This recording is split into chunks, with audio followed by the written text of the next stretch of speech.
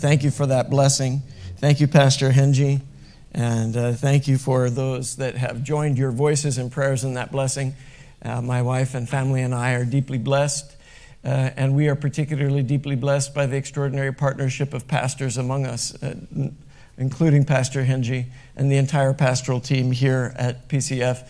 And we certainly want to lift up and honor them in this week of, this month of Pastors Appreciation. And all those out there that are pastoring, if you're hearing this message or it's reaching you, or maybe you're a member of another church, but you're listening to this message at another time as a part of your personal devotion, and it's a reminder to you to share your gratitude with your pastor. Or if you're part of a particular ministry or outreach group that has a shepherd over it that helps to direct and guide that ministry, be sure to share your gratitude with that one. Pray for them and express your appreciation to them. I'm sure they don't do everything perfectly like I do. Don't you wish that everybody could do it as perfectly as I do? Well, I'll let you in on a little secret that's not a secret at all. I don't do it perfectly. Not only do I not do everything perfectly, but I don't do anything perfectly.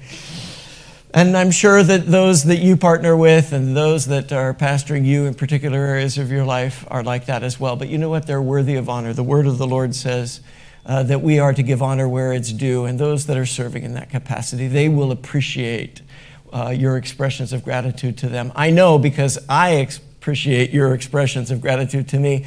I have experienced such generosity from so many of you in so many ways, particularly in these past days with my birthday and my daughter's birthday. On her behalf, on Meg's behalf, I want to say thank you for the many gifts and outpourings of love that we've received as a family. And of course, for your prayer always, and especially in this season. It's much appreciated. And I want you to know that we are praying for you. I miss having everybody together in this room. I really do miss that. I was thinking that again today because the atmosphere of worship and praise in this room was so precious. And I trust that the Spirit of the Lord communicated that to you where you were. And as you engaged in worship, just a reminder, even if you're at home or you are in a break room at work or somewhere where you're able to stream this live or watch a recording later, and it's not a normal place that you would think of for lifting up worship, remember, this is a great opportunity in these days to remember the normal place for worship is every place. Every place is a place for worship. So as you engage and invest in the worship that we are raising up during these services, I believe the Lord will raise you up also with encouragement, with resource. And there will be a sense of connection, always connected together, always and always connected. Pastor Henji is going to be bringing a message next Sunday during our main service out of Acts chapter 1 on that very notion of unity and connection, which we find in the early church. But I have to say, all of that being said, there's nothing quite like being all in one room together. In fact, in the early church, on the day of Pentecost in Acts chapter 2, we are told that that's precisely the arrangement at which the Holy Spirit descended upon them, that they were all together in one place, in one accord. I miss having that opportunity, but I want to remind you, even as Pastor Henji mentioned just a moment ago, we are having in-person services here. We had one again today at 8:30 a.m., and you know what? There is room for you. It is a limited number. We are doing physical distancing. You do got to wear one of these puppies. You got to have some sort of mask. We will take your temperature. We are diligent to do everything that we can to observe the proper protocols, but it's wonderful to be together in one place. And so you're invited. Next Sunday morning, once again, at 8:30 a.m., from 8:30 to 9:30, we have a service. It includes this sermon in an abbreviated form. You might think that's worth coming for. So, and of course, it doesn't preclude your participation online at 10 a.m. as well, or watching this at a later date in the recording. But we'd love to see your face, even behind a mask, on one of those days. We also have our Tagalog service on Saturday mornings at 9 a.m. Also, likewise, same scenario on the patio. So come and join us sometime and be present again with the people if you can. For some of you, that may be difficult to do, or you may be in a high-risk category where you have concerns, and I respect that. Although I also want to say that these are days in which we have to evaluate carefully the right choices to make, but we don't want to neglect anything that would either allow the Lord to reach us in a more resourcing way or satisfy the Lord in terms of his particular goal. In other words, pray. Don't make your decision based on fear. Don't make your decision based on anxiety in either direction. I'm afraid of going and being exposed to people, or I'm so anxious that I've got to be with people. Neither of those is necessarily the right motivator, although both of them is utterly understandable, right? But when we are making decisions about what we will do, how we will live, how we will invest our lives and the time that we have, we want to pray and ask the Lord, what should I do today? How should I behave today? What is my mandate and charge today? We know that the word of the Lord says, don't forsake assembling together, but we also recognize that this online assembly is a church service. It is assembling together. But it may be that the Lord would prompt you to come be in person with us on some Sunday, and I know I'll be delighted to see you. So please come. Maybe you're a guest and you're looking for a place to worship. You're new to town, or you have not been connected to a church body and you're here in the LA area, come and visit us. Even just as a one-time thing to check it out. We would love to see you, and you can introduce yourself to me. Please do. Yes, in all these things, we want to pray. With the election, don't just vote according to what you think, although I assume that you have thoughts, and I'm sure that you take your thoughts seriously. And I expect, if you're a member of the body of Christ, that you're doing that in a prayerful way, in a biblical way, in a conscientious way that considers the values and morals and dictates of life in Christ with grace and with integrity.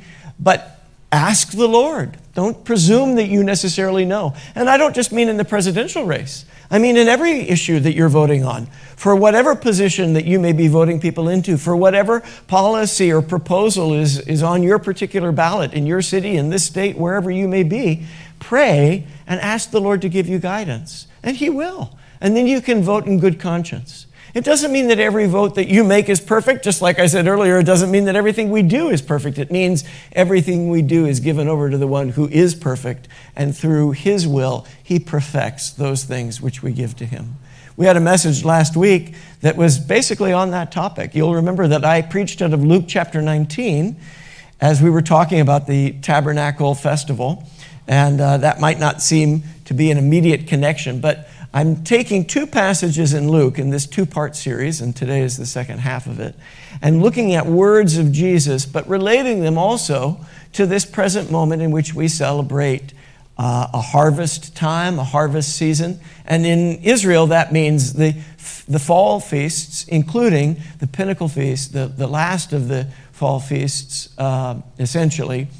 You could consider Hanukkah, I guess, something of a fall feast, but it's not actually one of the original ones. It was an event that came later, and I won't take time to talk about that now. In the traditional calendar of Israel, out of the books of Moses, the Feast of Tabernacles was the summit of the agricultural year and the conclusion of the fall feasts and the culmination of the harvest. So we're in the midst of celebrating that, but I'm looking at two passages in the life of Jesus, the teaching of Jesus, out of the book of Luke, that come at essentially the culmination of his earthly ministry.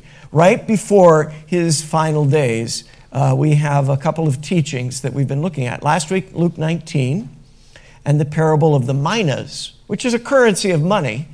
You may be more familiar with it from the version that is given of it, basically the same story, probably told at a slightly different time, in the book of Matthew, which is known as the parable of the talents, also an ancient currency of money.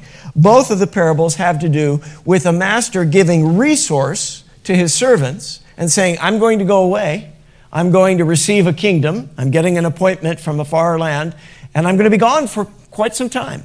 So I'm giving you this resource in order for you to invest it. And that brings it around to what I'm saying. Everything of our lives is that resource. Take a breath. That came from God. You're breathing the breath of God. The scripture says that when we were made, we were just made of the earth. We were just made of clay. The very name, Adam, means basically earthling. This creature of clay is Adam, the red, ruddy earth, formed into a being made in the image of God and graced with the breath of God. In Hebrew, the word breath and spirit are the same.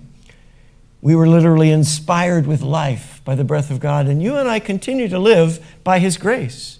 In him we live and move and have our being, it says in the book of Acts. That is a resource from God, a gift. And the parable of the talents, the message of the minas, is that the master is coming back and will call us to account for what we've done with what he's given us. So we want to pray. In fact, I want to ask you to pray with me right now, not only the scripture over the scriptures that we are going to be reading together and the word of the Lord that we are going to be learning together, receiving together, but also about the situation of our world. I have an app on my phone that alerts me when there are incidents, crimes, violence, fires, things like that in the vicinity of the neighborhood. I have it set so that not only will it alert me to whatever is in my immediate locality wherever I am, based on the GPS, but that it's always centered here. Home is where the heart is, they say. So my heart is here at this building of PCF, not because this building is so precious to me out of some greedy sense of wanting to retain and hold on to a physical dwelling, but because this building reminds me of the grace of God. This building was given by the grace of God. This building belongs to God, but this building is important not really for the building, but for who lives in it. God and us. And I care about this building also because of the neighborhood that it's in and who lives in it. The people around us, our neighbors, and the God who loves them, and the city in which it's found, and the God that loves it and calls out to it, even in all of its wayward ways, our wayward ways. So I have my alert set to let me know when things are happening here so I can pray and respond as well in case there is something I can do to help or action I need to take as a point of responsibility. And what I've noticed in recent days, maybe you've noticed this too in recent weeks, is there's a lot more incidents coming through all the time. And when I'm here, I often hear them. I hear angry voices. I hear gunshots. I hear the squeal of tires. Sometimes I see smoke. Sometimes I smell fires. Now, I don't mean to say that things are bleaker than they are, but I do feel there's a call to pray. Because in all of that, what I hear is also the voice of the Lord saying, pray, pray. Don't just yield to a worsening situation. Don't just presume that there's nothing that you can do. Don't act as though you have no place or part to play in bringing about a redemptive work through prayer. Not because we have any great capability on our own, but because we have the resource of God given to us. And that resource is his Spirit. That resource is his word. That resource is his name. Jesus said, if you will pray anything in my name, it'll be done. Jesus said that where there's agreement in the body, there's agreement in heaven. So let's pray together now. Let's pray over this election. Let's pray once again against the spread of COVID and the end of this pandemic. Let's pray for financial renewal and restoration in our nation and around the world. Let's pray for safety in our streets. Let's pray for peace in the homes. Let's pray for justice in the land. Let's pray for revival. Let's pray. Wherever you are, if you can, maybe take a knee or bow your head, close your eyes, but don't check out. Tune in and press in to heaven. Lord, we come to you because you are the God of all the earth. We come to you because you are the God of all creation. We come to you because you call us and invite us. We come to you because we can. You receive us and accept us. We come with repentance, Lord, because we are aware that we often fail. We sometimes are not just the observers of violence, but even potentially the actors of it. You have said that even if we have a piece of hatred in our heart, a moment of rage within, that itself is a sin. And who among us has not felt that? We struggle and grapple with temptations, and sometimes we yield to them. We regret it, Lord. We regret any way that we cause harm or hurt to others. We ask, Lord, that you would not only forgive us, but call to our attention any one that we need to ask forgiveness of, so that we would go to them right away, even today, and ask their forgiveness. Even if it's hard, we know that you'll give us the strength to do it. If there's anyone we are harboring ill feelings against today, Lord, we let go of that. It may be really hard. We may even feel like our hand in the spirit is so clenched around that thing, that wrong done to us, or so clenched around the wound that it left that we can't let it go. We can't loose our fingers. Lord, supernaturally right now, by your grace, would you enable those who are willing to receive the spirit of forgiveness to forgive those who have done wrong from them? Friend, if that's you, just let the Lord do a work in you right now. Say, I forgive so-and-so. If you can say it out loud, say it. Say the name. You may think, oh, they're dead and gone. Forgive them anyway. Why are you holding on to it then? You may say, that's it, I'm done with them, I'm never going to see them again. Well, that's your choice, but remember, it's a choice you're going to have to bring to the Lord. Is it what He would have you do? It may be, but in any case, I can assure you, He would have you forgive them. You may think there's no reason to forgive, it's not reasonable to forgive, what they did was wrong. Saying I forgive does not mean it wasn't wrong. God forgave you. Does that mean that He says sin is not sin? Far be it from God to ever do such a thing. Good would have to become evil for God to say that sin is not sin. He does not say that your sin is not sin. He says it is forgiven. And it is that grace that you can offer to another. It doesn't mean that they didn't do wrong against you. It means you don't hold that against them. Only God can grant that kind of grace, but He does. Lord, we ask that you would enable us to live according to your spirit of grace and love. And so in that attitude, Lord, with repentance for our own sins and interceding on behalf of the land and the people around us and the sins which they may not be inclined to raise up to you, but which we do, and we say, Lord, forgive us for prejudice and injustice, forgive us for murder and bloodshed, for the taking of life, whether on the street or in the womb. Lord, forgive us for sexual immorality. Forgive us for sexual confusion. Forgive us, Lord, for the abuse and the damage that we have done to marriage and in marriage and outside of marriage. Lord, forgive us for the abandonment of the weak, the poor, the needy. Lord, forgive us for the abandonment of truth and justice and integrity. Lord, forgive us as a people for the erosion of character and the evaporation of principles. Lord, forgive us for the casual profanity of our society, which curses right and left everywhere these days, on the street, in the store, even on the television and in print, without a second thought to the damage of such dark words that reflect dark hearts and darkened lives. Lord, forgive us for the ways in which we've given ourselves over to idolatry, worshiping other things, chasing after money, sex, power, political leverage. Even, Lord, chasing after our social agendas above you. As right or righteous as we may feel our agenda is, if you're not leading it, we repent of it because it's become an idol in our lives. Tear down those idols, Lord. And with our idle time, may we not be swept up in the social media syndrome of our day, brainwashed into ideological patterns of such aggressive division and obstinacy, dogmatically dividing over doctrinaire devices and disputes. Lord, we repent of looking at others as inferior and less than us. Lord, we repent of putting ourselves first. Lord, we repent of neglecting your word or neglecting prayer or neglecting your name. Lord, we repent of ways in which we've stepped back from sharing boldly about you, if that has been our pattern. Give us the strength and the grace to share your truth in love with everyone around us and to be a witness in your world.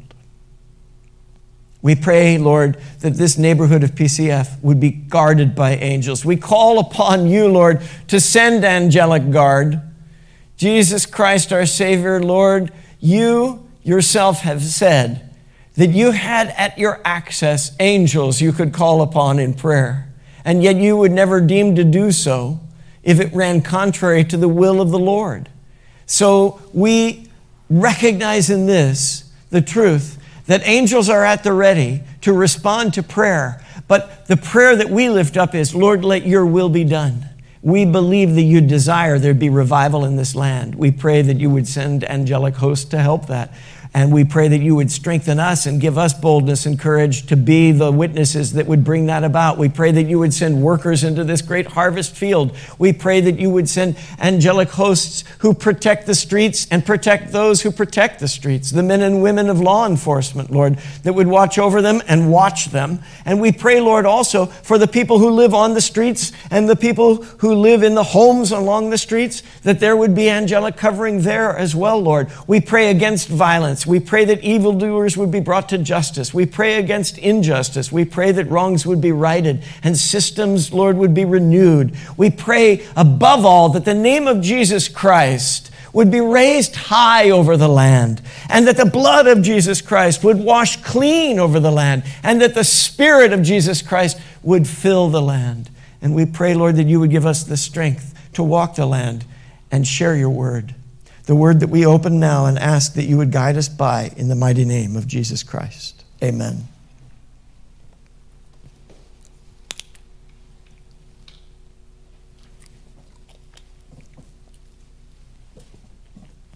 I got my hair cut yesterday. Maybe you could tell.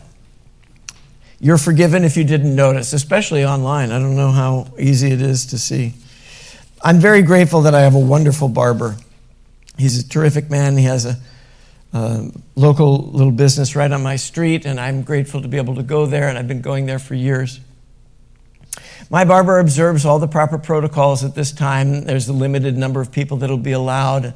You have to wear a mask, and there's various different measures that are taken. One of them is, maybe you've seen this at some point during this pandemic, if you have visited a beauty salon or barbershop or some similar kind of situation, that there's a little kind of booth, a little shed that they set up. You know those three hinged, paneled, upright pieces? I don't know what the particular terminology is for that, but you come and you set it down and you can craft a little room for yourself. And of course, the purpose of that little booth is to give you a safe place to be cared for. In my case, it was to have my hair cut, which is a ministry. It's a service I'm receiving.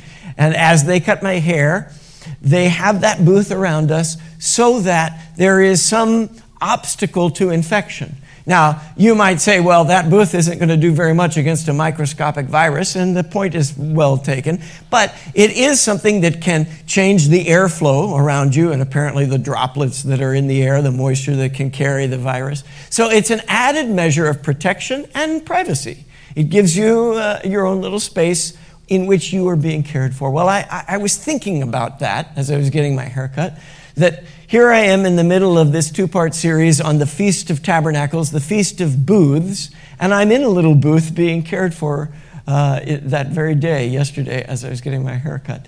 That's the idea of the shelter that is being celebrated in the Feast of Shelters. It is a place of protection, a canopy of covering.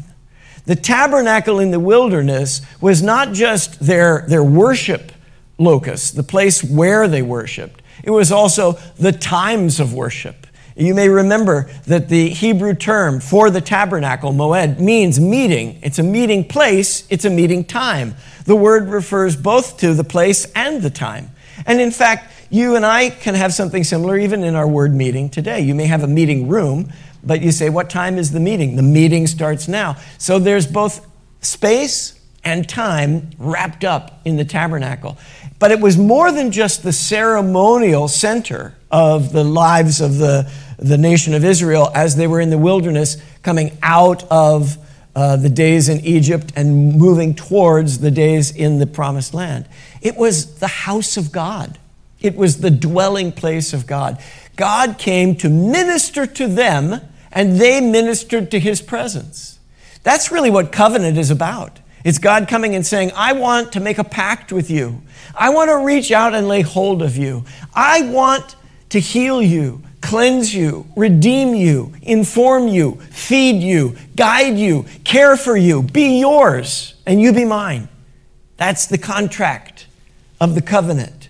That's the meaning of Moed, a place and time in which we come face to face with God. And yet that's an awesome thing. What they understood well in those days, that you and I may have lost a bit of, is that you cannot come casually face to face with God. We think in these days that you can. People really don't generally have much of a notion of the awesomeness of the reality of encountering God's presence. But that reality is an overwhelming one.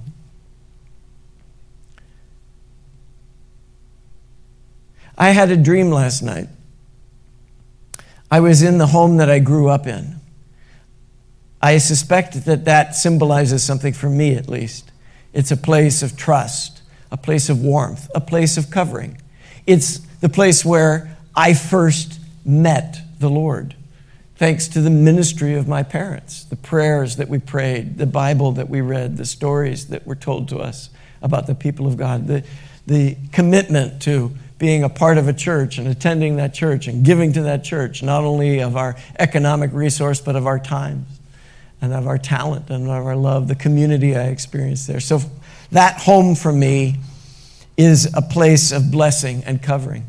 But even though it was the house that I was raised in, and I have not been back in many, many decades, I was myself at this age, I suppose, and I was teaching a class, much like I might be teaching in PSOM. It was in fact, it almost felt like it was a retreat or something, as though we were all staying in that house together. But in the moment of the dream, and you know how dreams are, things kind of come and go, and some of it you remember and some you don't. I remember this part, and I'm not making any claim about the dream. I'm not claiming some kind of prophetic visionary quality to it or anything like that. But it had meaning for me that I want to share with you, because I think it may have some meaning for you as well. So in the dream, I was teaching, and there were people in the class, and quite a number of people. I can't remember all of them, but some of them were members of this church. Some of them were some of you.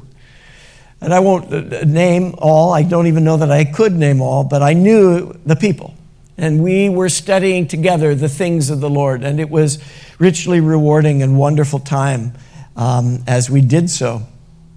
We were actually in an upper room of that house. That just dawns on me. That sounds somewhat biblical, doesn't it? We were all gathered together in one place. And it came to a point in the class where we were going to pray. And each one would lead out and pray just as the Spirit prompted them.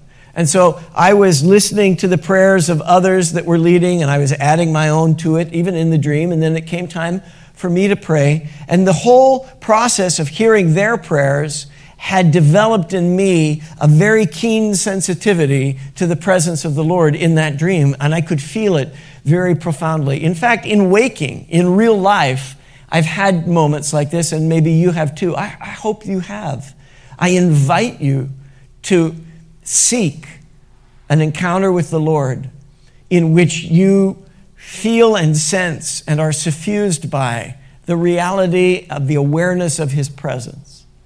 Because it's an overwhelming experience to know that the Lord is with you, to sense Him in you, to hear Him speaking His word, familiar and consistent with His scriptures, and yet somehow very specifically applied to you. Something that you can hear in your mind, the way you would hear your own voice. Something you can sense in your heart, the way you would your own conscience. But you can also recognize as distinctly the Lord. And so as I came to pray in the dream, I was praying in that spirit and with that sensibility. And in the dream, I became overwhelmed with emotion. And it was clear that everyone in the room was as well. And it wasn't my prayer or theirs particularly, although prayer was the enterprise that had brought us awake and alert to this moment of God's presence so powerfully in our midst. Even though we couldn't see anything, even in the dream, I couldn't hear anything audibly in the dream of the Lord, but in my heart, in my emotions, and in my spiritual being, I was just absolutely radiant with the presence of God. I began to weep. The people in the class began to weep. And the tears were tears of repentance. Tears of refreshing. Repentance is a gift of God. It's like the rain that renews the mountains. It's like the rain that brings forth life from the soil. It's the rain that cleanses the street. It's rain in your heart that washes away all the works of evil. Of course, it's really the blood of Jesus Christ that does that. And the rain of our tears is a response of gratitude. So even though they were tears of repentance, they were equally and even more tears of joy. In fact, those two things really go together. Real repentance is not being burdened and bowed down into some horrific gesture of shame and guilt. That is not of the Lord, even though shame and guilt is not a wrong response, but it's of the enemy. That's the response of Satan that would try to imprison you in your sin, whereas the promise of the Lord Jesus Christ is to deliver you from the prison of your sin. And so what you feel is relief, even though there comes with that also the recognition of just how wrong is, of just how sinful sin is, of just how not God all of that is. And the way that we become aware of that is becoming aware of just how real and good God is, how truly holy He is. And then it's awesome to be in His presence because we recognize we don't deserve to be there. We could not earn the right to be there. And if it were not for God's grace, we could not survive there. When God appeared on the mountain of Sinai in the wilderness, He came with fire and flashing light. The earth quaked, the winds blew, the voice of the Lord spoke, the entire nation heard it. And the Lord had said, don't come too close because you won't be able to survive. But that was a day before the arrival of Jesus Christ in the incarnation. Now the book of Hebrews says we can come boldly all the way to that very throne, to the Holy of Holies, into the very tabernacle of God's house, to be face to face with God, even as Moses was, not because we are more worthy, but because the one who is worthy has made us worthy through His life and His sacrifice. And He wants to live with us. And He wants us to live with Him. That's what Sukkot is about. The Feast of Tabernacles is about God and His people living together as one. What a blessing. Now, it comes at a particular time in the year. It comes at the culmination of the year. You'll remember, and by the way, you can go online. It's the same, some of the same teaching slides from last week. There are new ones, but among them is this same chart that we're going to look at in a moment. And you can download that. You can also download today's bulletin. And it's got some teaching outline points. So you can do that at a later point if you want to. Or if you're watching this as a recorder, you can pause and come back and check that out and have those materials. They're given to you as a resource. mypcf.org. The festivals were tied to the agricultural year. And so when we get to the fall festival, we're getting to the culmination of that year, the fulfillment of the harvest. The Lord said to us here at PCF that 2020 is a year of harvest, and we are coming to the culmination of that year. There is more harvest that God will have us do. In fact, remember what we saw out of Luke chapter 19 last week in the parable of the minas. The master said, "Occupy until I return." That's the message of the Messiah to us, is keep on keeping on for as long as you are here investing in the things of the Lord. So we will always be involved in the harvest until that harvest is complete. But what the Feast of Harvests reminds us every year in its cycle is that ultimately every harvest does have a conclusion. The feasts were also tied to the sacrificial system. There were particular sacrifices to be offered. So not only does it remind us of where we're at in the season, but it tells us what we are to do in that season. That's important. That's pivotal to today's message out of Luke chapter 21. But you can see it even in the parable of the minas from last week. The master was saying, I'm going and I'm going to be gone for a while, but I am going to return. And when I return, I'm going to see what you've done in the season of time while I was gone. So there are things that you and I are called to give, things that you and I are called to do, ways that you and I are called to invest ourselves as living sacrifices, because there is a messianic promise, and each of the feasts reveals that as well. Not only do they look back to what God has already done, the Passover deliverance out of enslavement in Egypt, which relates to the Passover when the angel of death passed over the Israelites but brought judgment upon the Egyptians. The Feast of Unleavened Bread, as they left so quickly that they didn't have time to add yeast to their bread. The Feast of First Fruits, the very first harvest. And in fact, not only is there the recognition in this event of the Lord arriving, as I just described, on the Mount Sinai to give his word, the beginning of a covenant with them, or the beginning of a national covenant, I should say, the initiation of it, let's put it that way. It began with God's promise to Abraham, but it gets initiated nationally at Mount Sinai under Moses. But there's also a reminder from the days of Joshua how they ate of the first fruits of the land when they finally entered into the promise. These are the spring festivals. In the summer, Pentecost, 7 sets of 7. 7 weeks of 7 days is 49 days. And on the 50th day, there's the beginning of the grain harvest. And Pentecost celebrates that day, 50 weeks following the first fruits, that shows the cycle of the seasons progressing, but also remembers God's arrival on the mountain, God's giving of his word, and anticipates a messianic hope, the giving of the Spirit of Jesus Christ on the day of Pentecost in Acts chapter 2, which also is that same festival. But we put our focus in this message on these fall feasts, and particularly the final feast of the fall, the Tabernacles. Passover, Pentecost, and the Tabernacles are the 3 times every year in which all of Israel was to come to Jerusalem to the temple. They were to come to the place where God was tabernacled with his people. And so the fall festival particularly was one in which there was the reminder that God dwells with us and we dwell with God by God's grace. Now, each of these, as I said, has a parallel to the life of Jesus. Jesus went to the cross on the Passover. In the grave during the time of the Feast of Unleavened Bread, the yeast of the bread being symbolic of sin, a bread without yeast is like a body without sin. And that body was Christ's, who lay in the tomb for you and I, so that you and I could become part of his body in these days and filled with his Spirit. He rose from the tomb on the day of first fruits as a first fruit to show us that God's resurrection power is at work in Jesus Christ, and therefore you can experience that resurrection power at work in you as well. But Jesus said, wait for the Spirit, the promise of the Father, to arrive upon you in order to fulfill the mission of fruitfulness, the harvest mission that he has given you. And on the day of Pentecost, the Spirit fell in Acts chapter 2. Now in the fall feasts, we are looking forward.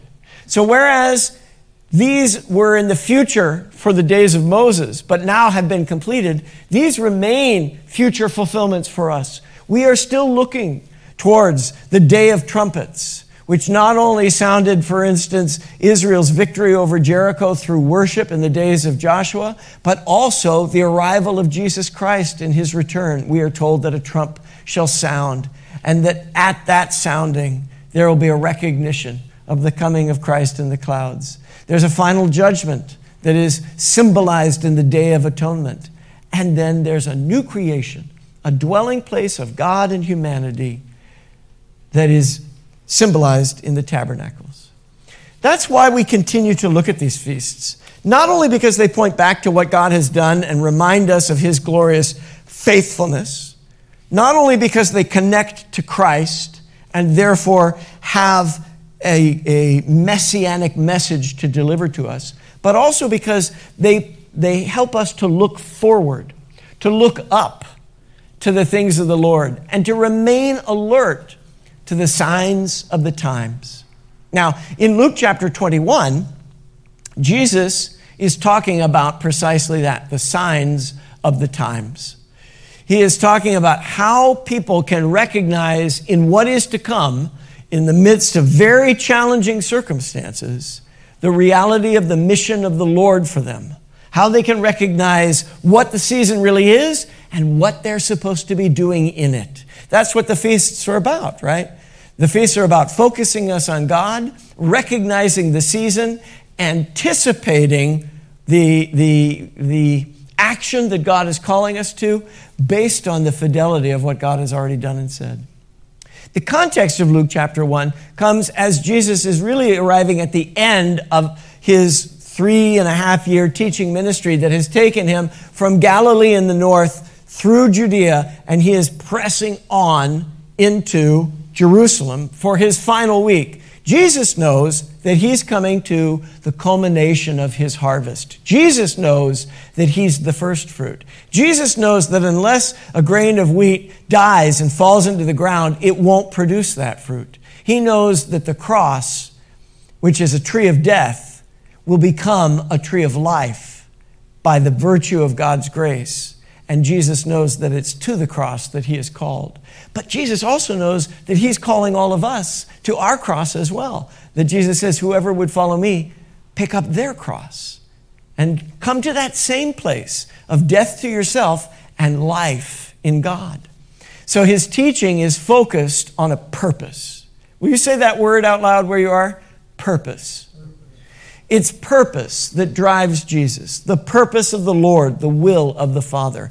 And in fact, when we looked at the parable of the minas, there was purpose in that. Jesus taught that parable because he was about to enter into Jerusalem, and the expectation of the crowds was intense about him establishing an earthly kingdom. They were looking to elect Jesus, if you will, to be the leader of the land, the crowds that were for him. And of course, the leaders of the land that were already in place were not pleased about that. So they were looking to wipe him out, get him out of the equation. Those leaders were jealous and distrustful of Jesus. The crowds were zealous and excited about Jesus, but in a sense, both of them were equally wrong about Jesus because Jesus wasn't coming in that moment to establish an earthly political kingdom. That's not to say that God's word doesn't indicate that there will be the establishment of an earthly kingdom under Christ. In fact, there already has been, but it will manifest in all ways. But what Jesus knew was that the purpose of his moment was to show the world the cross and him on it. Jesus said the Son of Man must be lifted up so that all who would look on him would be healed, saved. So he told the parable of the minas to help them understand the purpose they had in establishing the kingdom, which is that while you don't see the master present visibly, nevertheless, you have a mission from the master, and you have a resource from the master, and you have a job to do, a role to play, a prayer to pray, an investment to make. So coming away from last week's message, I want to take a quick look at the reminders because they kind of speak to the culmination of the teaching today. We are to await the master's return. He will come. We are to invest the master's gift, because we have a mission. And we are to expect the master's blessing. There's a reward that will come to the faithful. And there's a judgment that will come to the disobedient. That just grates against our contemporary ears, because I guess we live in an era in which people just can't abide the notion of judgment. It seems to really rail against us, or we rail against it. And I suppose that as the scripture says, it must obviously be true that nobody likes discipline. But the judgment of the Lord now is a discipline that can enable us to be prepared for the reward that will come. But if we won't receive his discipline now, we will receive his wrath later. Because the wrath comes against what is wrong. And if what is wrong is in us, then the wrath comes against us. God wants to remove what is wrong in us. And he does so by his grace. But if we resist it, he doesn't force it. Because God will not make someone love him, but God will give love to those who receive him. So there's a reward for the faithful, but a judgment for the disobedient.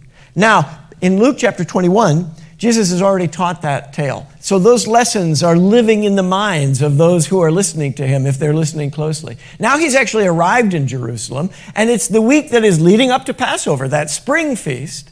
And he's teaching in the temple every day, praying in the temple every day. I wonder if when Jesus gathered and taught and prayed, there wasn't sometimes that extraordinary outpour of emotion. There wasn't at times that sense, even like in my dream last night, of the amazing presence of God. And that drew people into relationship. But there were also people who resisted and rejected. Tensions were rising in the city. The people that were looking for Jesus to make a military or political revolt were pushing harder and harder for that. The religious leaders were growing more gravely concerned about riots and instability. The Romans, perplexed by these foreign feasts and these foreign faiths, were nevertheless disturbed at how stirred up the people were, and it was unstable times. Maybe you and I can relate. Now, at the beginning of the chapter, Jesus notices there's a woman coming into the temple, which is the tabernacling place of God, and she gives a very small offering, just 2 tiny coins, like 2 pennies. There's all these rich dudes putting lots and lots into the plate, but this woman puts in very little, and yet Jesus honors her for all time. Here, 2,000 years later, we're still talking about the widow's mite, the power of what she put in, even though mite there refers to, again, another passage that is talking about a currency of coin. But it's interesting, isn't it, that just a little bit later from the parable of the minas, we see this woman investing. And it's small, like a seed. It's tiny, but oh, how it draws the eye of God and the glory of the master who says, that is well invested. She put in all she had. You know what she put in was more than the coins. She put in her trust. That's food for this week. That's the money to patch the hole in the little hut she lives in. That's the tax money, maybe. Now, I don't want to encourage irresponsibility. I should hasten to say that you want to be wise in how you steward what you are given. And the Lord expects us to pay our debts and to pay our due. Even Jesus paid taxes, even when he said to Peter, well, it's not really expected of us. But remember, the Lord provided that tax in the mouth of a fish. So that's another story. You can look it up if you want. But the point is this. The widow trusted God, and she showed that trust with a material gift. I want to thank you again for your giving to PCF. And I want to remind you that it's not the amount that you give. It's why you give. It's how you give. It's to whom you give. You give because you trust God. You give joyfully, each one purposing in their own heart what they will give and then giving with a grateful heart. That's why. That's how. And to whom you give. It's not me, although I benefit from it, and so does my family. It's not this building, although this building is maintained by what you give. It's not necessarily the programs and projects that we activate, but those programs and projects cannot advance without material resource and the people to serve them. But what you are giving to, who you are giving to, is God. And when you give to God, you've invested wisely. God says when you give to the poor, you're giving to him, and you'll get a return on your investment. When you give to those in need, you're giving to God. So give all that you have with all that you've got to everything that God calls you to. That's a part of the preparation for what is to come. That's the investment wisely in the season that is. But Jesus is also talking about what is to come. Now, there's this interest at the time. What's going to happen? When is the kingdom going to be established? And how is that going to be done? And Jesus is very aware that that conversation is going on constantly all the time. One of these days while they are in the temple, the disciples are admiring the beauty of the temple. But Jesus says, you know, this great grand building that you're so impressed by, the time is going to come when there's not one stone left on another. And then he begins to foretell the signs of tribulation. It's a passage that you'll find in verses 7 through 36 of Luke chapter 21. We're not going to have time to read it together, but I would like you to read it this week. In fact, read it today if you can. It's not that long. Read through it. You can download these slides, and the text is actually there. You can read it directly, or you can get your own Bible or read it online and find the specific detail of this passage. It's also paralleled in Matthew chapter 24 and Mark 13. These are all similar passages where Jesus talks about the destruction of Jerusalem that will come, which, by the way, occurred about 35, 40 years later in AD 70. When Rome actually did destroy the temple, not one stone left on another. In fact, all that remains, even to this day, is a single foundational wall on the western side of the campus, which is known as the Western Wall or the Wailing Wall. But no actual component part of the visible temple remains, or did after AD 70. And not only was the temple destroyed, but the city was sacked, and probably something on the order of a Holocaust of hundreds of thousands, perhaps as many as 1 million deaths. An extraordinary extermination, a virtual genocide was intended. The miracle is that the Jewish people were not snuffed out. The miracle was that God still protected his covenant people. And yet it was a devastating time. But Jesus is also talking about the persecutions and problems that his people will face throughout time, times of great hardship that is to come. Now, I want to just focus on a couple of things before we come to the conclusion in the next few minutes. Jesus describes the things that you and I will see. One of them is that there will be people saying, I've got the answer. People basically saying, I'm the Messiah.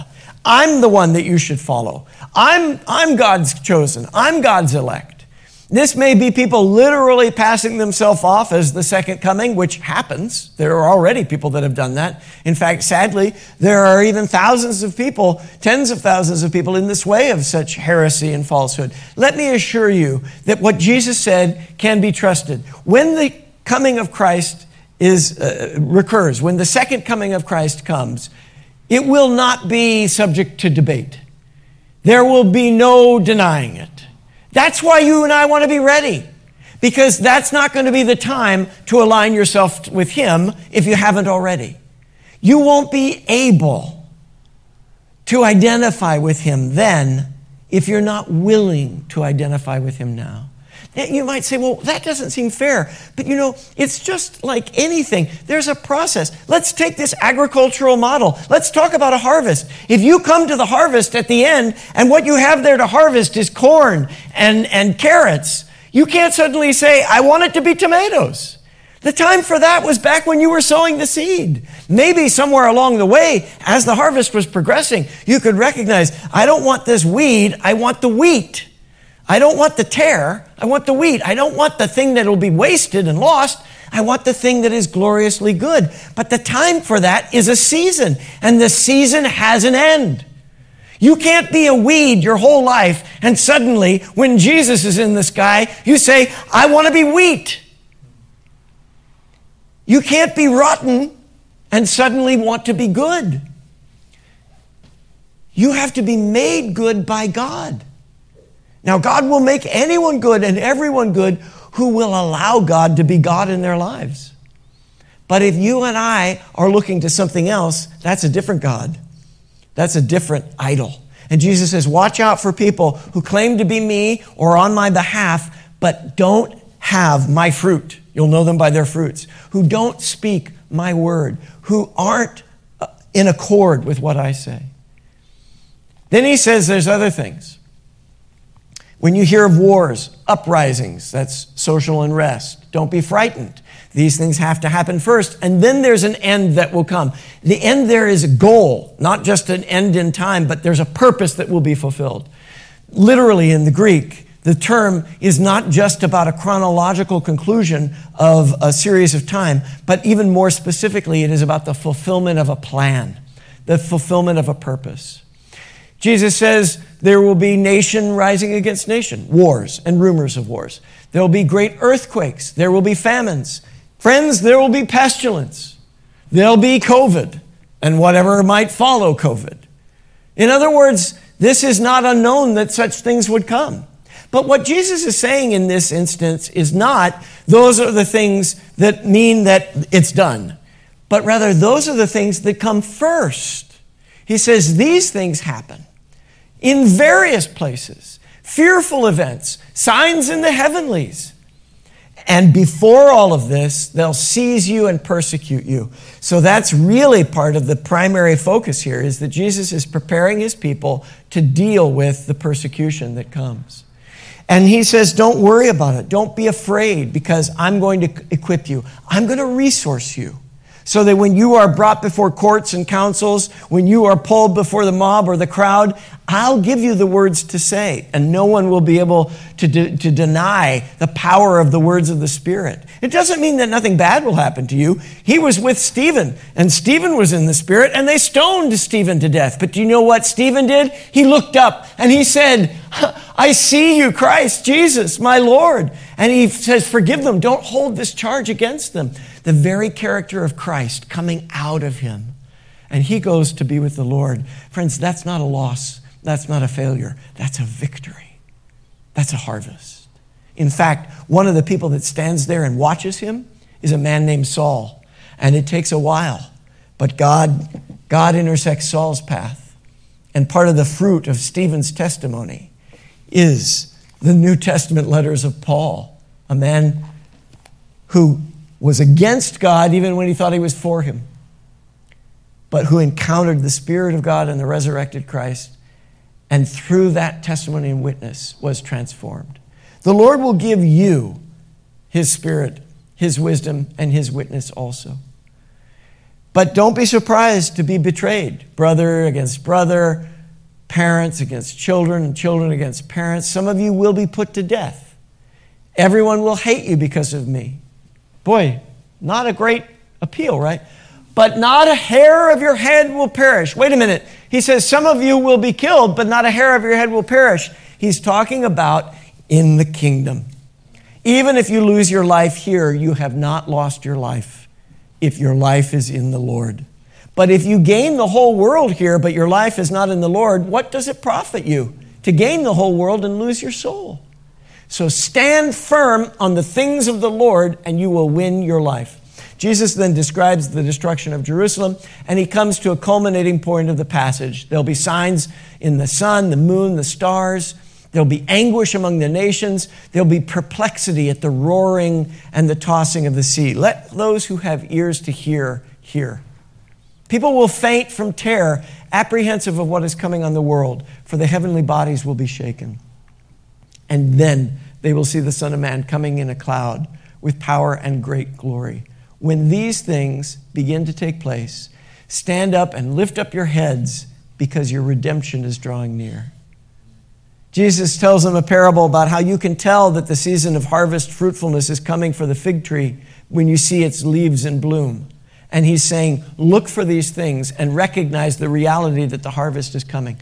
The point in these days is not to say the world's about over, and either hang our head in gloom and doom or dance a jig as though there's something for us to be happy about, people being in peril or things coming to a cataclysmic conclusion. That's not the point. While I was getting my haircut yesterday, the old REM song was playing. It's the end of the world as we know it, and I feel fine.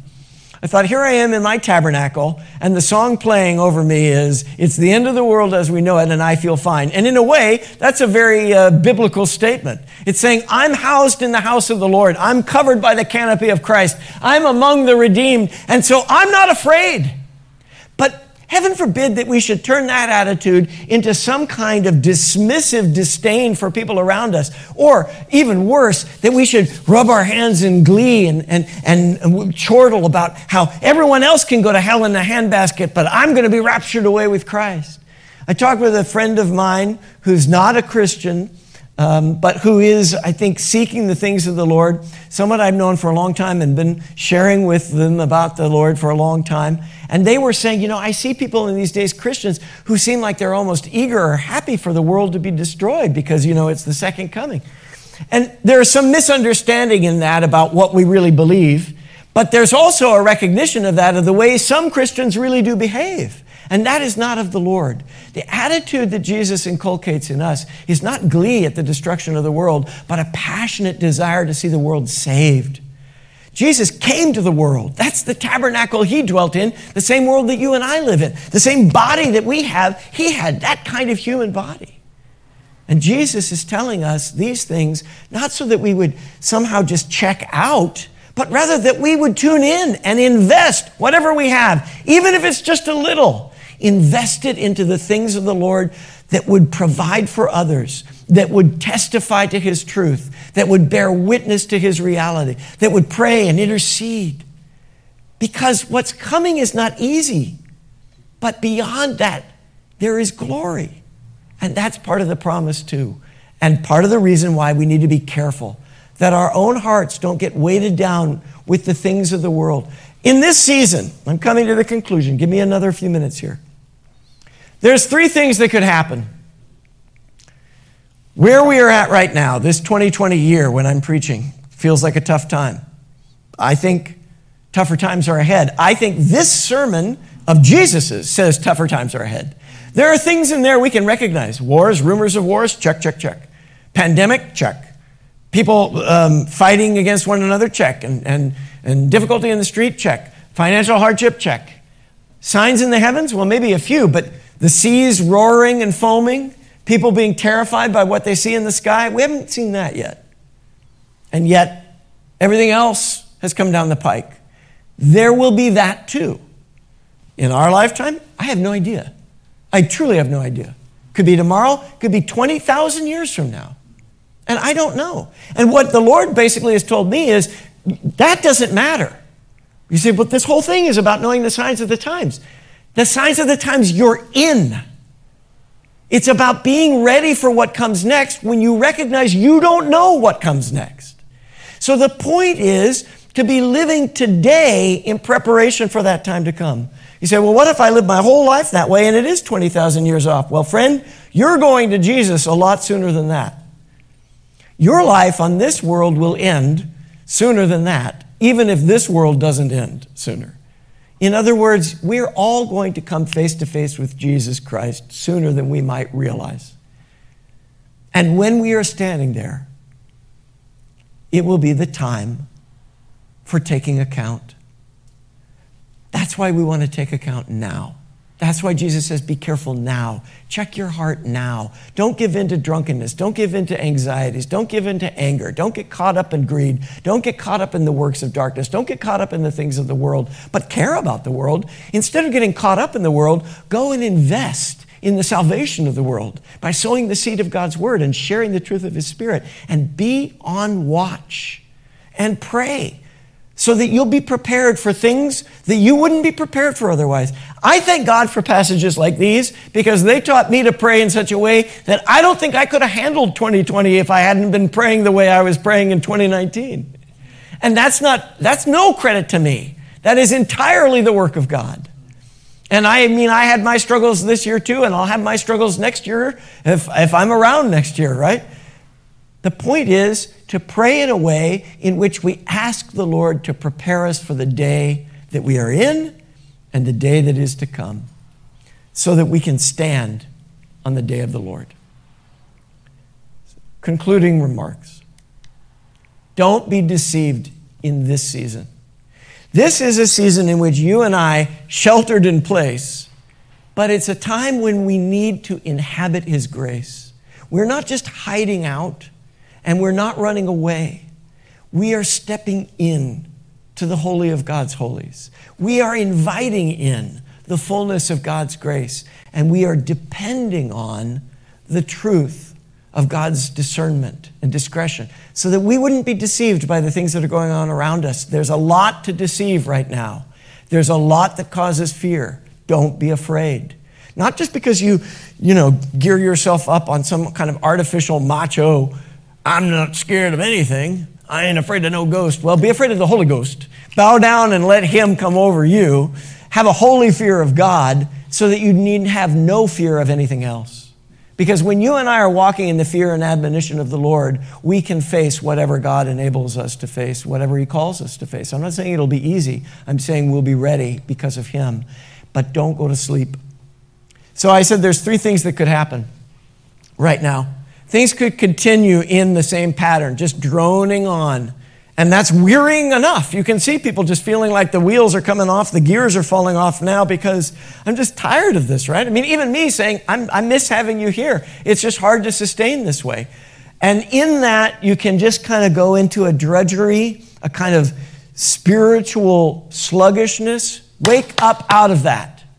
These are powerful, potent times, and they have a purpose. Don't just ignore the opportunities right now. Don't just be putting one foot in front of the other and say, well, that's all I can do. Well, then fine. Do that, but ask the Lord to ignite the flame and fire of his passion in you for what this season really is. Because if you look around at the signs of our times, what you and I should recognize is this is a time to get ready for God and get people ready for God. Don't go to sleep. Don't get drunk in the things of the world and pass out. I saw a man passed out on the street during my nightly walk a couple of weeks ago. A young man, probably 30 years old, utterly passed out and totally alone on the sidewalk. I thought he was dead, actually, when I first saw him. I had to shout loudly to wake him up. I ended up helping him walk back to his home. He had gone out drinking, apparently, and gotten so drunk that he had passed out on the street. But, I think, and I've never seen that in my neighborhood before, but I think these are days when people are doing desperate things. But don't give yourself over to that. Give yourself over to the Spirit. Allow the Spirit to infuse and fill you with hope and alertness, joy and awakeness. In order not to be deceived, we need to know who the Lord is. I invite you to get these slides and look up the additional verses, or in the bulletin, you'll have it too. John 10, Jesus talks about, my sheep know my voice. Don't be afraid because the Holy Spirit is available for you. The Holy Spirit is there to lead and guide you. Jesus was talking about that in Luke 21, but he mentions it in Luke 12 and John 15, John 16. Jesus says, I'll give you the helper. Stay alert to the signs of the times. Remember that when Jesus was in the Garden of Gethsemane, on the night when he was going to the cross, the night before, he was saying to the disciples, couldn't you stay awake with me? Just 1 hour, but they kept going to sleep. But what Jesus knew was, he knew where he was going. He knew his purpose. He had shared it with them, but they hadn't really received it. But Jesus believed it. And because of it, he was prepared to walk the path that he walked for you and I.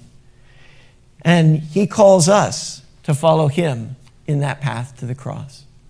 The Feast of Booths is about sheltering in the place of God's provision and strength, about inhabiting the grace that he provides for all times and all seasons. Every moment of our lives is known by God. Every season that we are in has a purpose.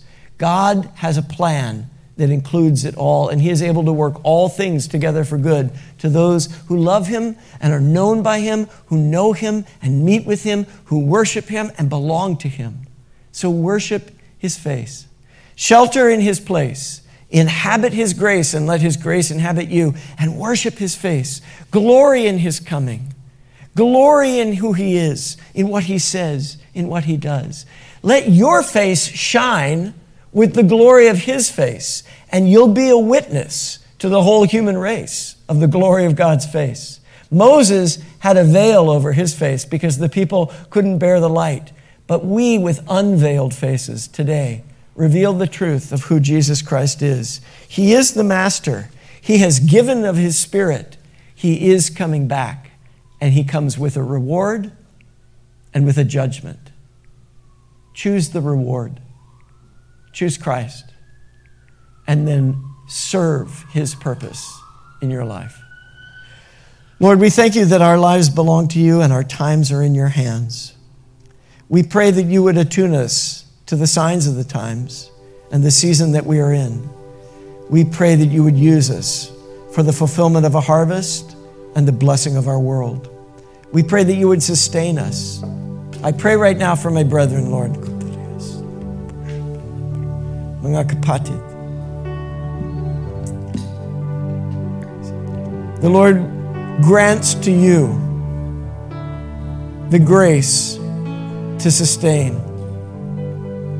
As many as will receive and believe, he gives unto you courage and strength physical health, stamina, energy, a renewal of your heart. He gives love to you in place of hatred. He gives patience in place of impatience. He gives encouragement in place of criticism. He gives grace in place of judgment. He gives you strength to sustain and to face rejection. And for any that are called even to the place of giving their life, which is all of us really, He gives the strength to give it and the promise that you will live it in the kingdom forever. There are those right now who are feeling separated from God by guilt, by shame, maybe by anger. You just, why not just be honest about that right now? You're feeling resentful of God. You're frustrated with God.